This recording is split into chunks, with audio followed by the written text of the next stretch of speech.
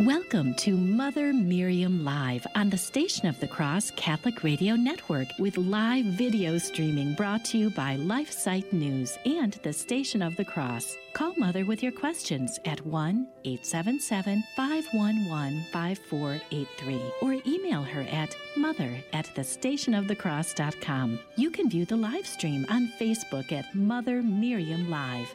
Now, here's Mother Miriam.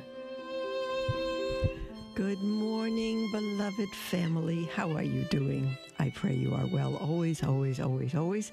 How is your Lent going?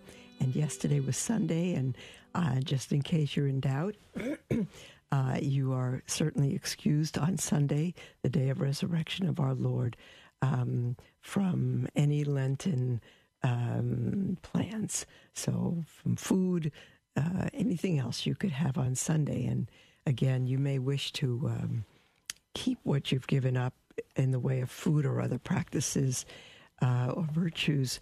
You may choose to not give them up on Sunday, of course. That's a good thing. It's a good sacrifice, but there's no problem if you do. But we're back to it today. And again, as I said last week, if you failed in your intentions, I personally would say don't choose another intention. You could. You're free. You're a free human being, a free person. But I would say go back to your original intention and don't worry that you failed, because the ultimate failure is to not try again, is to not get up. So I think if you failed in one thing and or 10 things, and you say, well, let me choose something better, you can. But you're going to live with the fact that you gave that up. I think you should choose it again. And God allows for our falls the way you allow for little children's falls. I'll try again, Mommy. Okay, So I think you should pick it up again and try. And with the grace of God, you can succeed. So those are my 2 cents for Lent. It's a wonderful season. We've just passed the first Sunday of Lent. And if some of you are listening and you said, oh, my goodness, I didn't realize it was Lent, it's okay. It's never too late to live for God. Never too late to live for God. So start today. Today is the beginning of the rest of your life, as they say. That's where the way the saying goes. Today is the beginning of the rest of your life. And if you love God, it is also the beginning of the rest of your life throughout all eternity, not just on the earth. It is never too late to repent. It is never too late to come to God, no matter what. If it destroys your reputation, if you think it's going to destroy your marriage, your work, your position, your vocation, that's not number one. Number one is that you'll be right with God and leave the consequences to Him. Leave the consequences to God. He will work them together for good. Your first priority is to be right with God, no matter what, no matter what.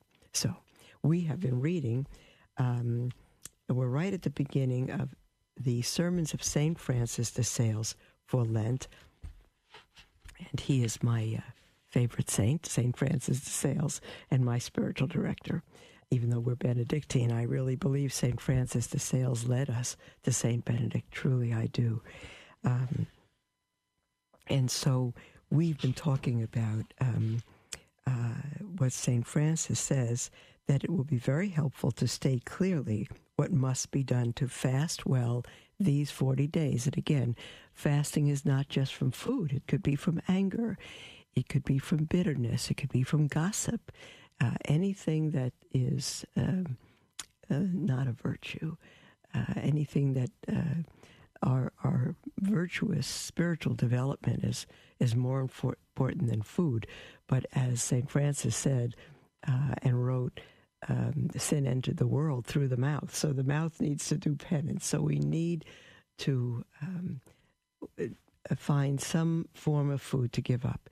In the smallest sense, we could not use salt throughout all that. Now, some of you, that wouldn't be a good idea because your body needs salt.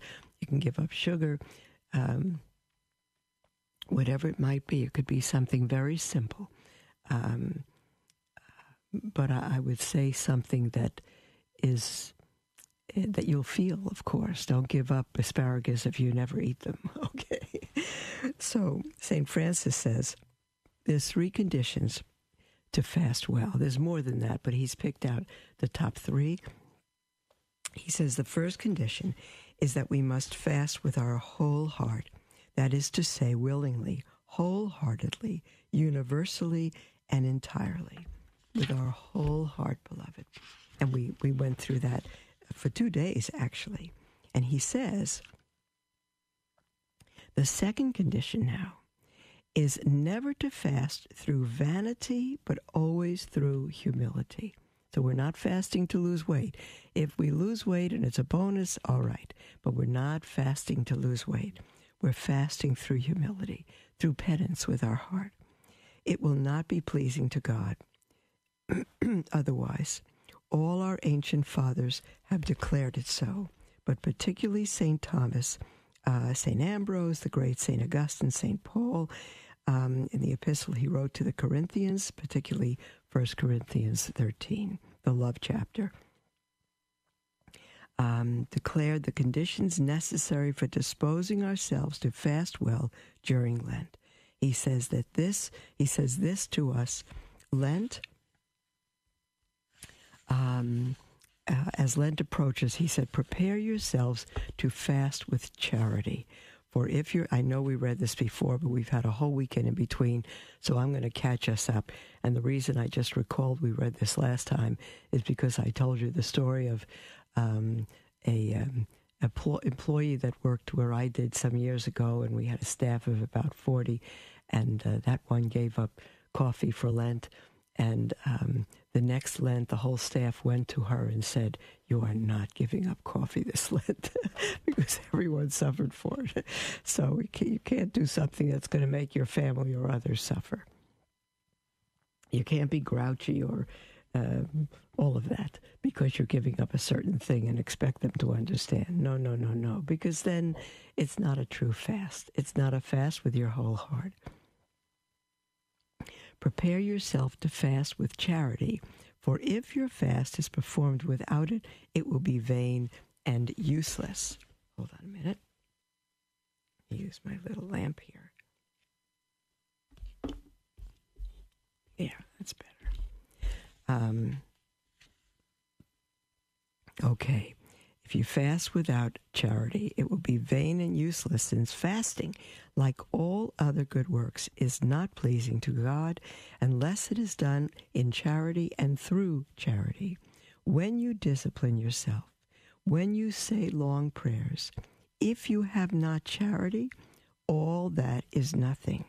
Even though you should work miracles, if you have not charity, they will not profit you at all. Indeed, if you should suffer martyrdom without charity, listen to this, if you should suffer martyrdom without charity, your martyrdom is worth nothing and would not be meritorious in the eyes of the divine majesty. For all works, small or great, however good they may be in themselves, are of no value and profit to us. They are of no value and profit us nothing if they are not done in charity and through charity. And I would say the majority of Christians know the beginning of 1 Corinthians 13, where Apostle Paul says, if I move mountains, if I perform all miracles and all of that, but I have not love, charity, then I'm a gonging cymbal and a clanging cymbal, or I'm nothing. I'm nothing. And St. Francis says, I say the same now. If your fast is without humility, it is worth nothing and cannot be pleasing to the Lord. Pagan philosophers fasted thus, and thus their fast was not accepted by God. Sinners fasted in this way, but because they do not have humility, it is of no profit at all to them.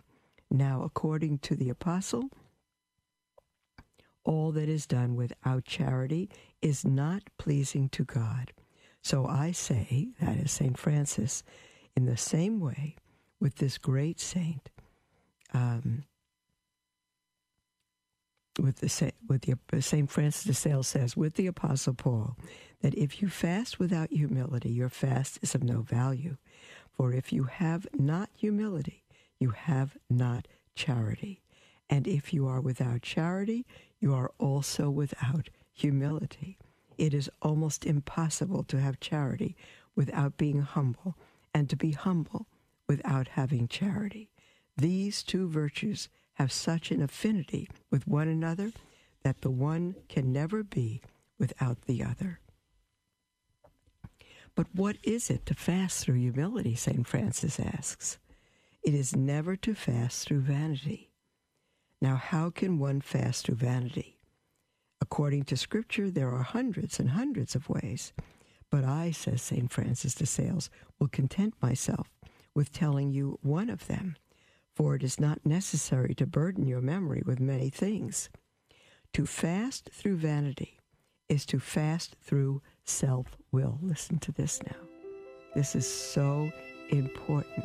To fast through vanity is to fast through self-will. This is, I would think, confusing to several of us.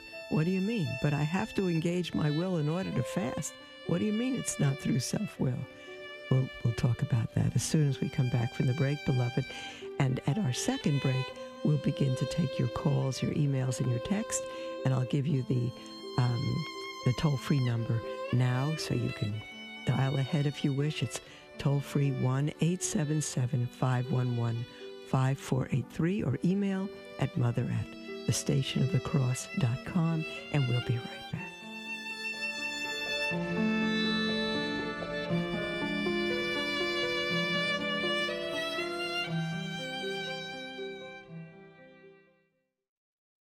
Love learning more about the Church, but confused or disheartened by the struggles we are facing today? Follow LifeSite News Catholic on Facebook, Twitter, or sign up for LifeSite Catholic emails and stay up to date on the constant stream of news about the Catholic Church. Our Church is in a time of crisis, and we as laity have a responsibility and a duty to educate ourselves and stay true to the faith. LifeSite News Catholic is dedicated to keeping the laity informed and educated. To follow us, go to Facebook or Twitter and search LifeSite News Catholic. As Mother Miriam always says, we must live as if it were true. Dominus et vobis, et cum spiritu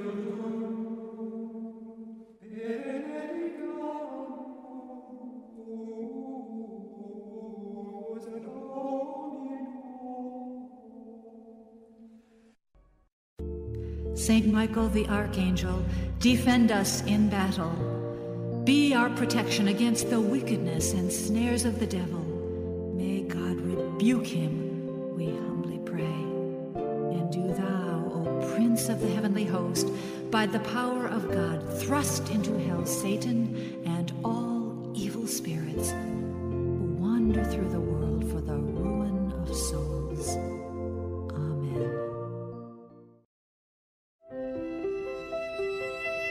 Welcome to Mother Miriam Live on the Station of the Cross Catholic Radio Network with live video streaming brought to you by LifeSite News and the Station of the Cross. Call Mother with your questions at 1-877-511-5483 or email her at mother@thestationofthecross.com.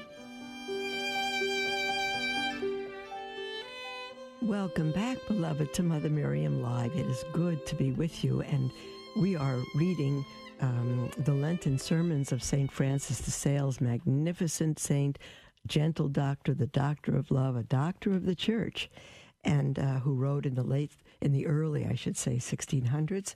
And he's just talking about what it is to fast through humility. I'll read the beginning of this paragraph again. It is never to fast through vanity. Now, how can one fast through vanity?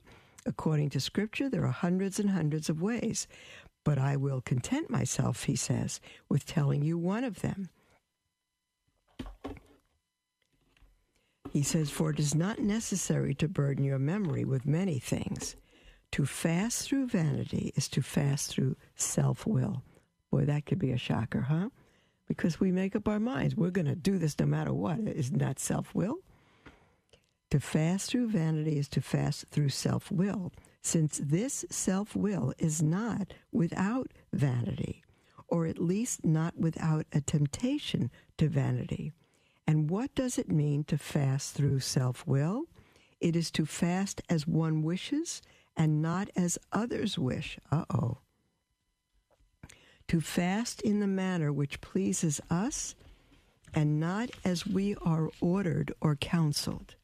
Now, this is particularly, this is easier to understand in a religious order because, and St. Francis did write this to his sisters in the order of the Visitation of Holy Mary, which he founded with St. Jane de Chantal, but it's also for us, beloved. Religious need to keep things more radically because of their vows, but this is for all of us. In fact, poverty, chastity, and obedience is in Scripture for our normal way of life. Again, religious live a more radical life through vows. But St. Francis says, you will find some who wish to fast more than is necessary. That happens in monasteries and convents and at homes. What causes that except vanity and self-will? All that proceeds from ourselves seems better to us and is much more pleasant and easy for us than what is enjoined on us by another, even though the latter is more useful and proper for our perfection. This is natural to us and is born from the great love we have for ourselves. You see, it may be that someone's in religious order and they want to do certain things. They want to get up at midnight and stay before the Blessed Sacrament for 3 hours, and the superior may say no. And it may be out of vanity that the religious wants to do that, but the superior either knows that and is going to refuse it, or is going to say, no, it's not good for your health. You're going to fall asleep all day long during the day. And so there's all different kinds of reasons. But if you have a superior, a child at home with a parent, and you run your penances by them by authority, what is approved by your parents or superiors, is approved by God. And if you do anything other than that, it is vanity and it won't count.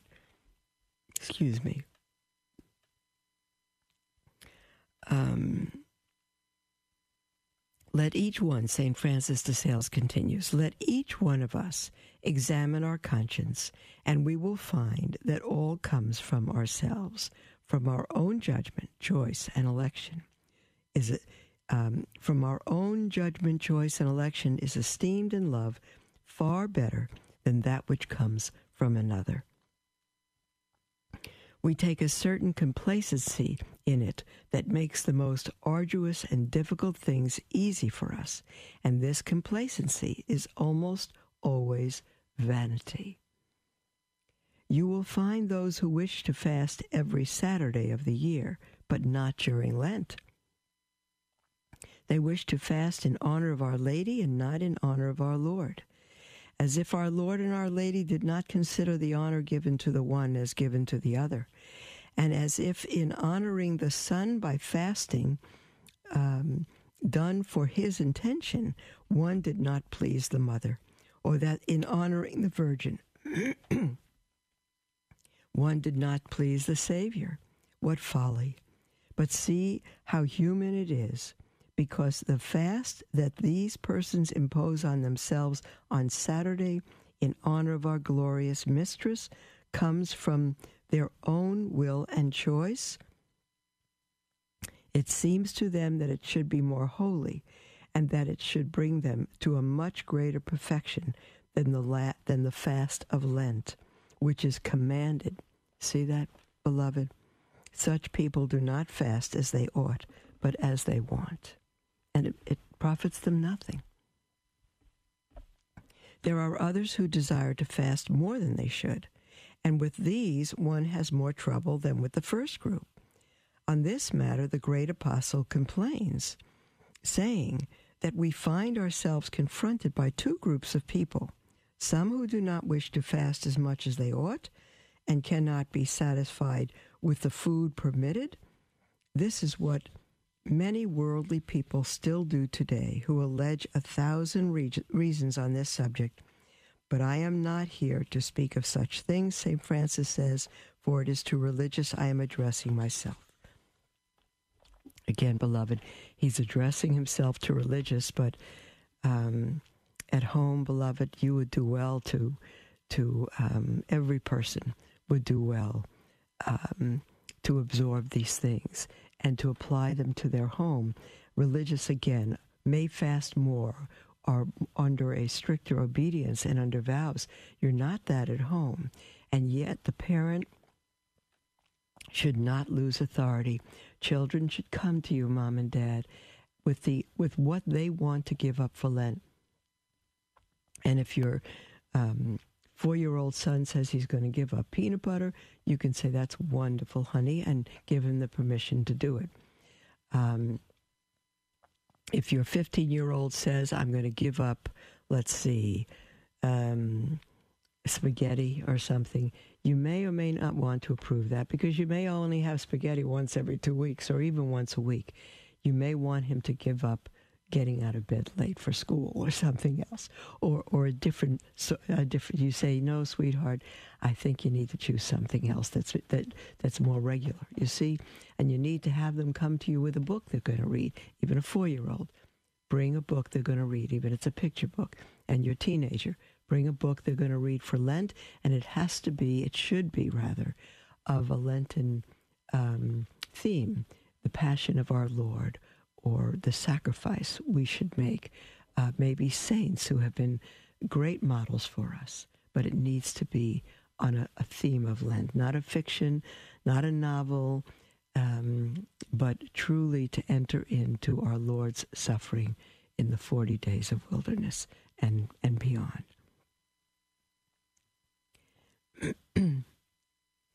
So, let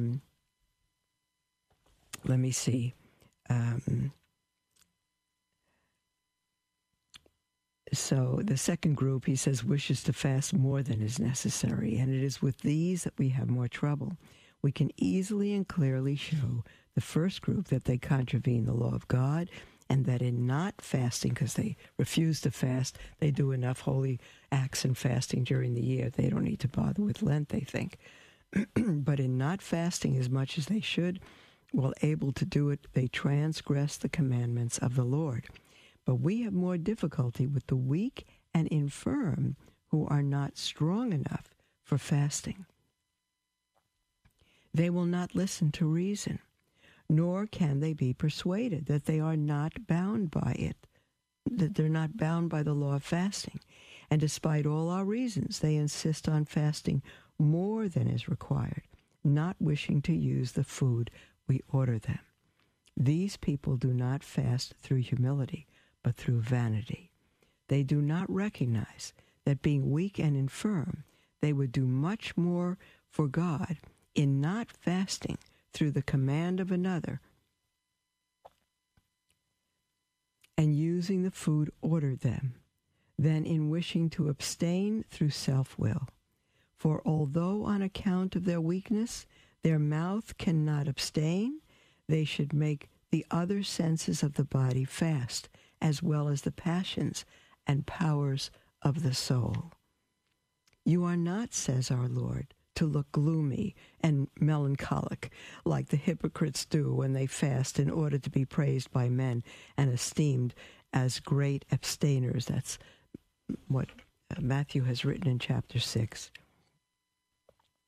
But let your fasting be done in secret. Therefore wash your face, anoint your head, and your heavenly Father, who sees what is hidden in your heart, will reward you well. Our divine Master did not mean by this that we ought to have no care about our edification of the neighbor. Oh no, for St. Paul says, let your modesty be known to all. Those who fast during the holy season of Lent ought not to conceal it, since the Church orders this fast and wishes that everyone should know what we are observing it. Now, everyone doesn't need to know how we're observing it, but they need to know that we're observing it.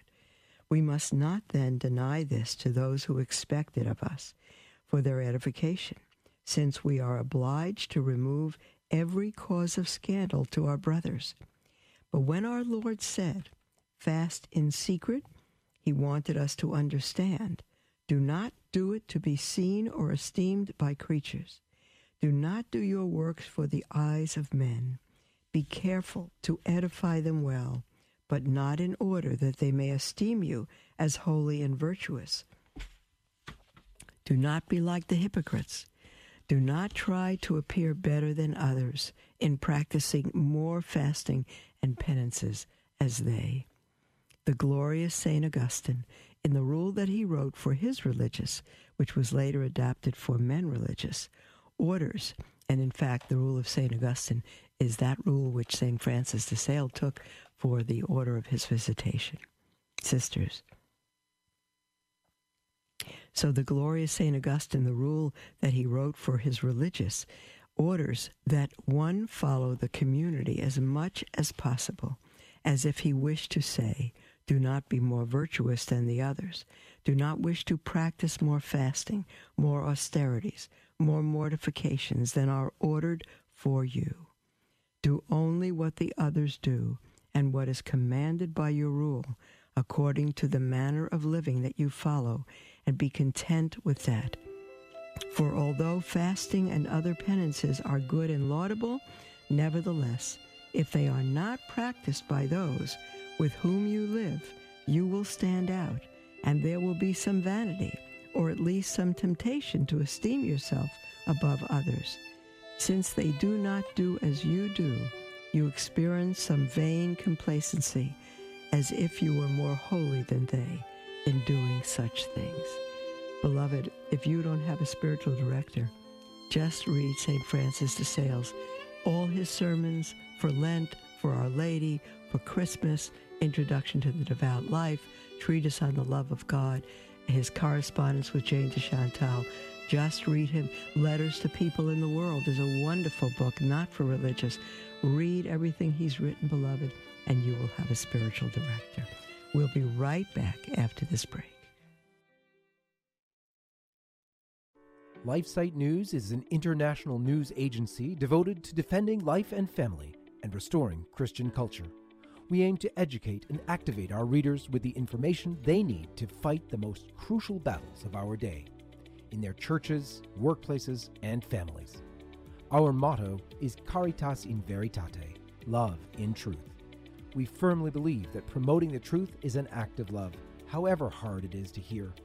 Over the last 20 years, we have built a reputation for uncompromising reporting, no matter the cost. LifeSite News is by far the most popular pro-life website on the internet, with over 40 million unique users every year and growing. Check us out at lifesitenews.com.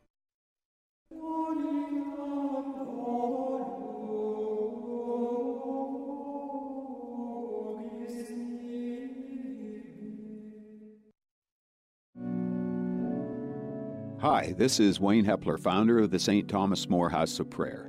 If you are looking for a way to grow closer to our Lord, I invite you to visit our Catholic Retreat Center dedicated to praying and promoting the Liturgy of the Hours. The rustic setting provides a quiet atmosphere for prayer and for learning about the public communal prayer of the Catholic Church, known as the Liturgy of the Hours. The 7 canonical hours are prayed throughout the day, beginning with the office of readings at 5:30 a.m. and ending with night prayer at 8 p.m. You are welcome to join in the prayer at any time or to book the house for a retreat. We are located at 365 Hill City Road in Cranberry, Pennsylvania. For more information or to book a visit, email info@liturgyofthehours.org or call the Retreat House at 814-676-1910. You can also learn more by visiting liturgyofthehours.org.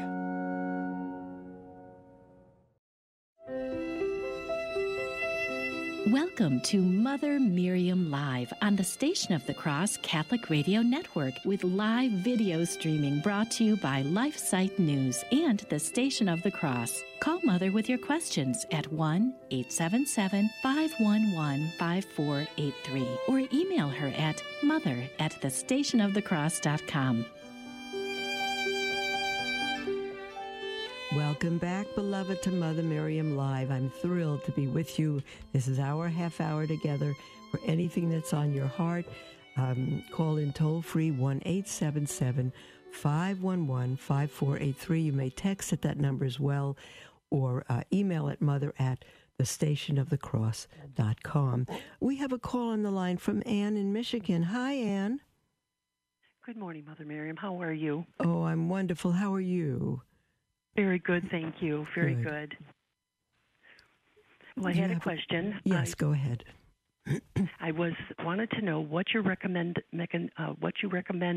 for little ones that are probably 7 and 9, but have never been catechized. And I'm looking to start helping their parents with this, but I wanted to get some workbooks or some starting materials. I used to do catechism many years ago, and I've been kind of moving toward the traditional, and I wanted to kind of keep it in that framework. Good. Absolutely what did you recommend?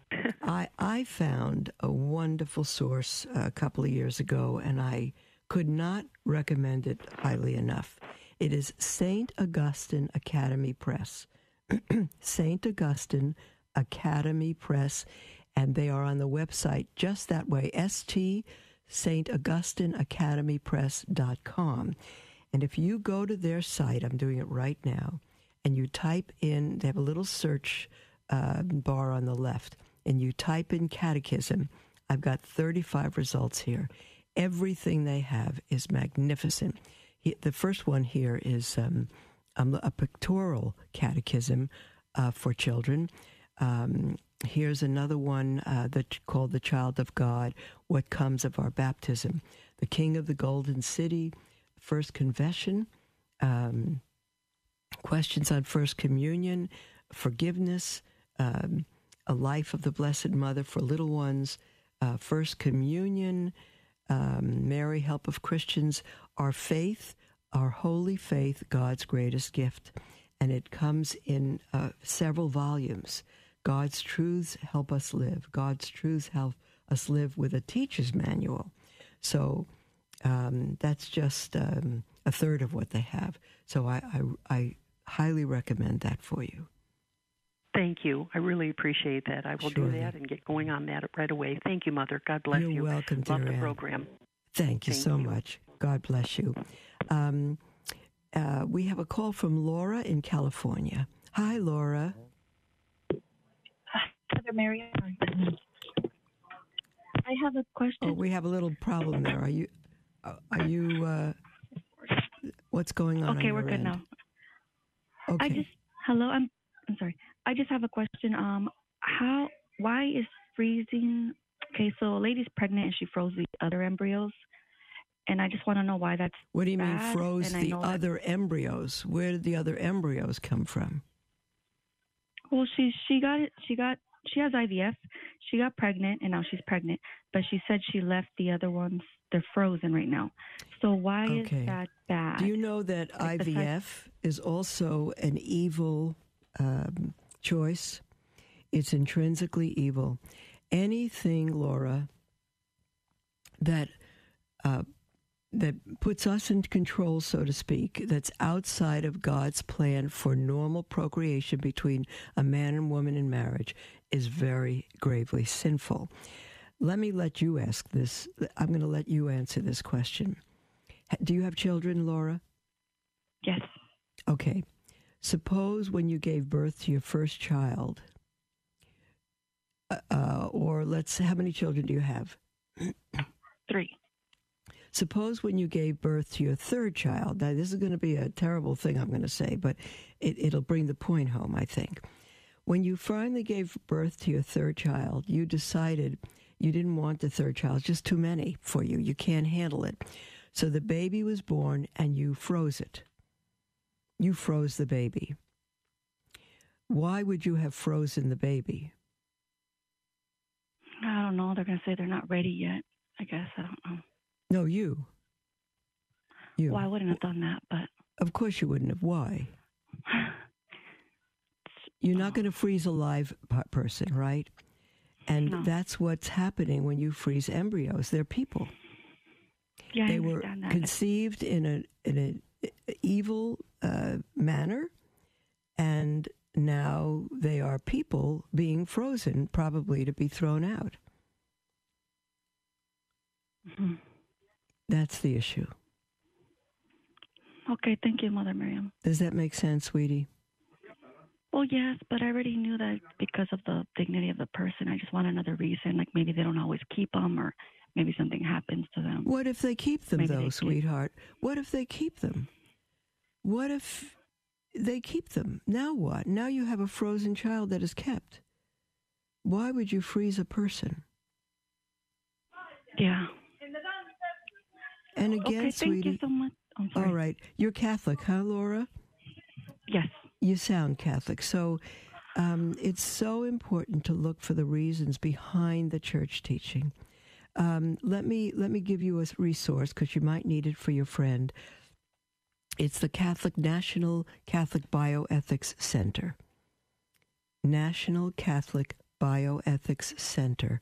You can look it up, NCB Center, National Catholic Bioethics Center, and you can get them on the internet, and then you can simply look up IVF and frozen embryos, and you'll get the church's teaching on it. It's truly an evil. Okay, thank you. Love you. Bye. Okay, bye-bye.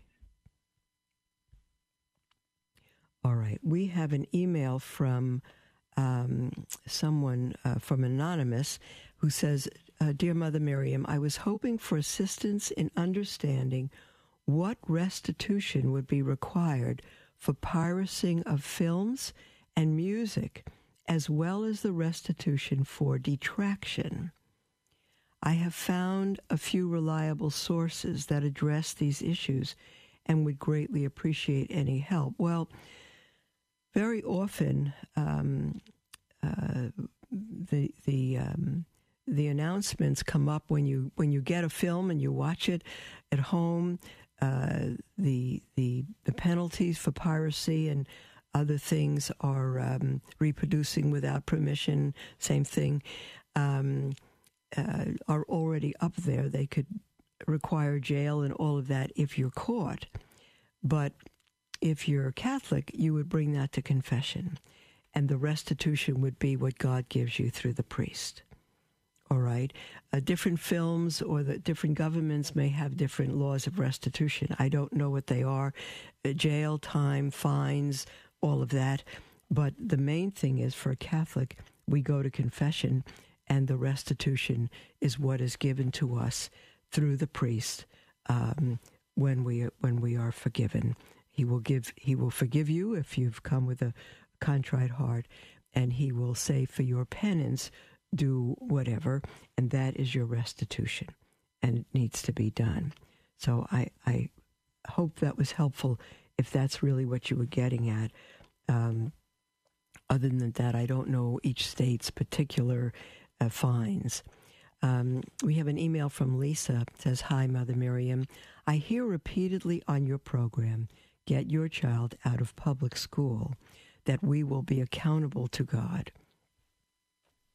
Yes, and I'll say you're accountable to God, but the main thing is you're destroying your child if they are in public school. It is heart-wrenching listening to this over and over again. Although I agree, what are we parents of special needs children to do? Homeschooling is not an option for this single parent of a child who is physically harming me. Now, this is a different story. He attends a special education school that has supports in place to help him. If I were to homeschool my special needs son, do you know of any programs to help him? All right, sweetheart. The fact that you're a single mother, you can't. I don't know how you would homeschool any child, even if it weren't special needs. What I would do in that case is make sure what that public school teaches and who the teachers are and what they're learning. If there's any opportunity to put him in a private school or a Catholic school or any other special situation, I would check that out for sure. If you have no option except public school, I would go to the public school, meet with the teachers, see what they're learning, and make sure if there's anything objectionable that he is opted out of that class. If he's in a special needs class, then that will probably be better than him being in a regular class with people maybe making fun of him or bullying him or something else. Special needs, he'll be attended to. So that's a less dangerous situation, and you're certainly not going to be accountable to God for that. We are accountable for raising our children. We are. And we have certain circumstances that we're in that all we can do is the best we can do. And you can't stay home with him if you have to earn a living. And you say, though you agree, and you say he's also physically harming you, and I would certainly do what you can to get help with that through a psychiatrist or a psychologist or behavioral people, because you don't want him harming you the times he's not in the special needs class. You must learn how to deal with that. I can't do better than that, Lisa, except to say, speak to people in your church, speak to people with special needs children, and see what other, go on the internet, see what other options you may have, whether it's apart from the public school or in addition to the public school.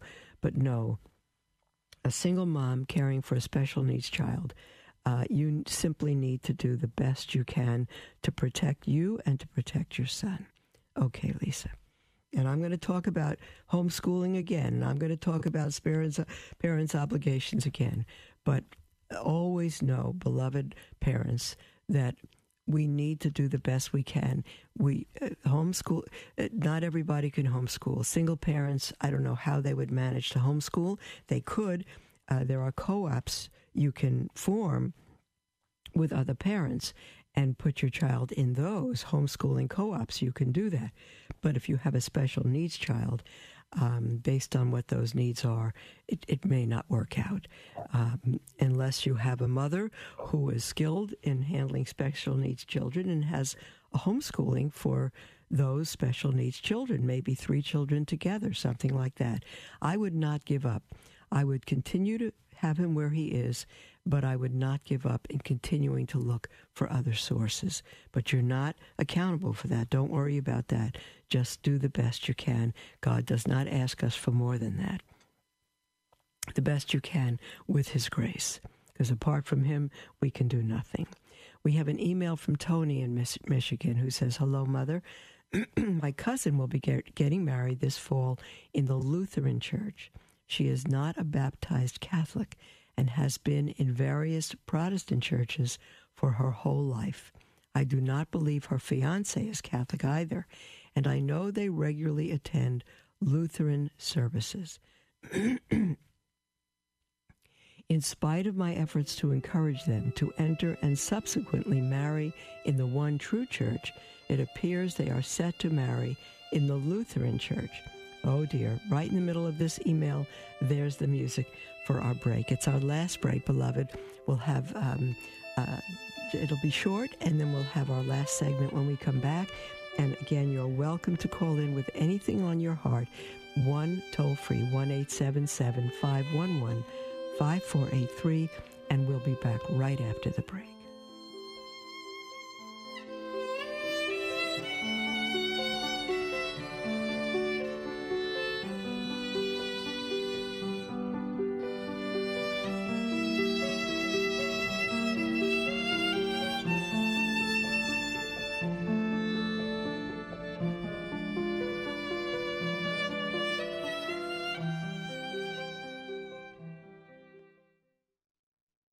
We stand at a crossroads in history. We can stand up for life, family, and a Christian culture, or we can stand idly by while the fabric of society becomes fundamentally anti-life, anti-family, and anti-Christian, slowly leading to its own demise. LifeSite News is the leading defender of life, family, and Christian culture. Through our news reporting, we seek to educate readers with information and zeal they need to fight the most crucial battles of our day. and we need your help to continue that mission. You can support LifeSite News by following our social media pages on Facebook, Twitter, and Instagram. Another way to support LifeSite is to prayerfully consider becoming a Sustain Life monthly donor to help us continue to save lives in the culture. To donate, visit give.lifesitenews.com/sustainlife. Our staff of over 40 and millions of future generations thank you for helping to save the culture. Join us here on the Station of the Cross for the Liturgy of the Hours at 5 a.m., 3 p.m., and 9:30 p.m. Eastern, with the Office of Readings read at 3 o'clock. In the Gospel of St. Matthew, chapter 18, verse 20, Jesus tells us, "Where 2 or 3 are gathered together in my name, there am I in the midst of them." The Liturgy of the Hours is also known as the Divine Office and is the daily prayer of the Church. So you know you'll be uniting your prayer with priests, religious, and laity throughout the world. It's comprised of small reflections, readings from sacred scripture, and writings from saints and theologians. To learn more about the Liturgy of the Hours, visit thestationofthecross.com. That's thestationofthecross.com. Pray with us each day at 5 a.m., 3 p.m., and 9:30 p.m. Eastern, right here on the Station of the Cross Catholic Radio Network.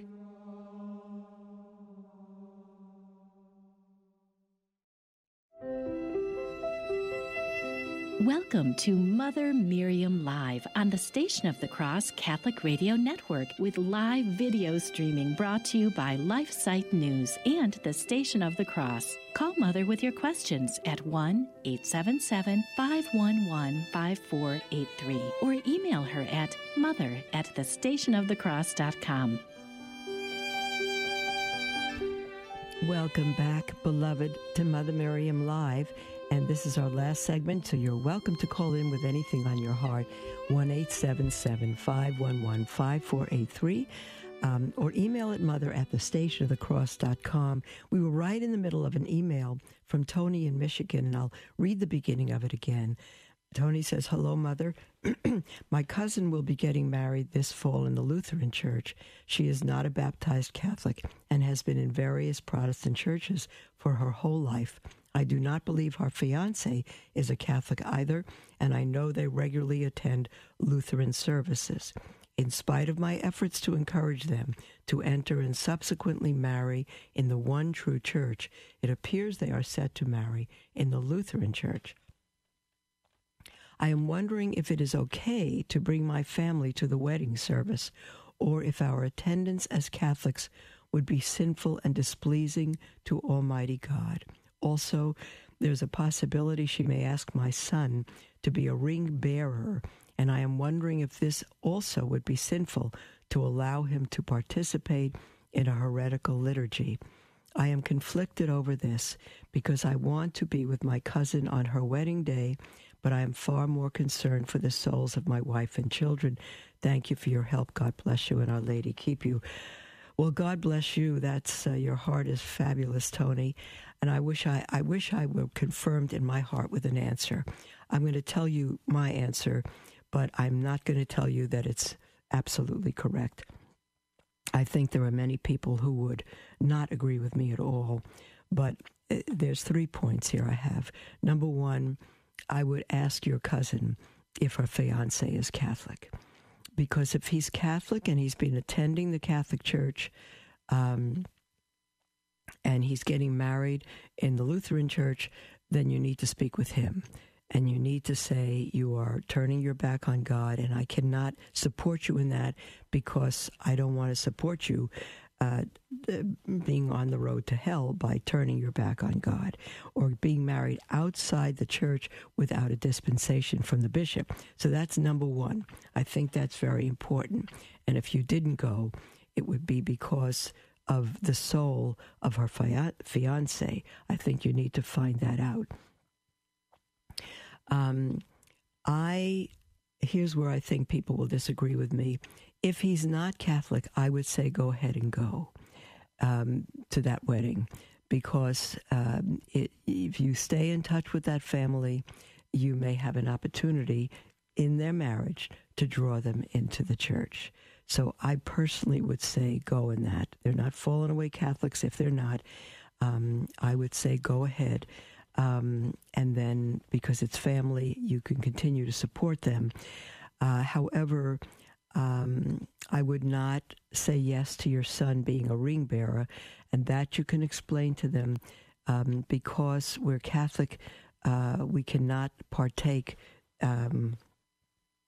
as part of, we can witness the service, but we cannot partake in it, even as a ring bearer.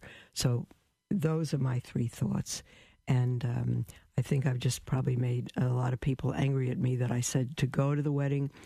The church at one point would have forbidden that. I don't know if canonically it forbids it today. If it does, I apologize. But again, if they were Catholic and fallen away, I'd say absolutely not. You know what you might do, because I don't want to leave you with the wrong answer, is call Catholic Answers. Call Catholic.com on the web, Catholic Answers. Ask to speak to one of their apologists, and they will give you the exact canon law on that, which I would first have to look up. But you can look that up too. Look up the GIRM, GIRM, General Instruction of the Roman Missal under marriage, and it should give you the church's ruling on that. And if the church says no, absolutely no. Okay. It did say no, but I don't know if things have changed to allow you to go these days. We have an email from Reginald from Brampton, Ontario, Canada. Dear Mother Miriam, I went to school in Ontario, so I'm always happy to hear from people from Canada. He says, God bless you for your wonderful ministry and also enlightening us with your knowledge of the Word of God and the sacraments through your vast experience, coming from the Jewish background, traveling through evangelical churches, and now the Holy Catholic Church. Wow. Mother, my question is, when our Lord Jesus Christ fasted for 40 days and nights, did he not fast on the Sabbath? Yes, he did. Would he have gone to the temple to worship as well as given up his fast for Sabbath or Sundays and got back to his fast from Monday onwards? Absolutely not. It would have been a total fast. He says, for almost 20 years now, during Lent, I have been fasting without even having water to drink from the time I wake up till 3 o'clock holy hour. I fast from Ash Wednesday to Holy Saturday, almost 45 days. But our church says we should not fast on Sabbath/Sundays. So did our Lord not fast on the Sabbath during the 40 days of his fasting? Yes, he did fast. I want to make sure I am doing the right thing. Do I need to quit fasting on Sundays if our Lord has done so? No. Thanks once again for your sacrifices, dedication for the sake of all of us. God bless you and pray for me and my family. No, if we're going to fast, we should fast. Now, the reason that the church allows us to give up our fast on Sundays is because we have grown extremely, extremely weak. When I grew up, we're not going against anything because the church has allowed us to grow very, very weak. When I grew up in my Jewish family, if we fasted, we didn't have water for 24 hours. We didn't even have a glass of water unless we needed it to not faint. Yeah, if you need it, or if you're sick, of course. But other than that, fasting meant from everything. And we never had even a drop of water. Dr. Taylor Marshall, if you could look it up on the internet, has done a wonderful teaching in video form on Lent and the history of fasting. And he shows how fasting in the church used to be a lot stricter than it is now, and how we've become wimps. And the church allows us so much that we hardly fast anymore. To have a full meal and 2 snacks or so that don't equal a meal, to me, that's not fasting. That's reducing your food, but it's not fasting. Not as fasting was meant. And if we're going to accompany our Lord 40 days in the wilderness, I do think we should do that. So here with us, we don't change anything for Sunday.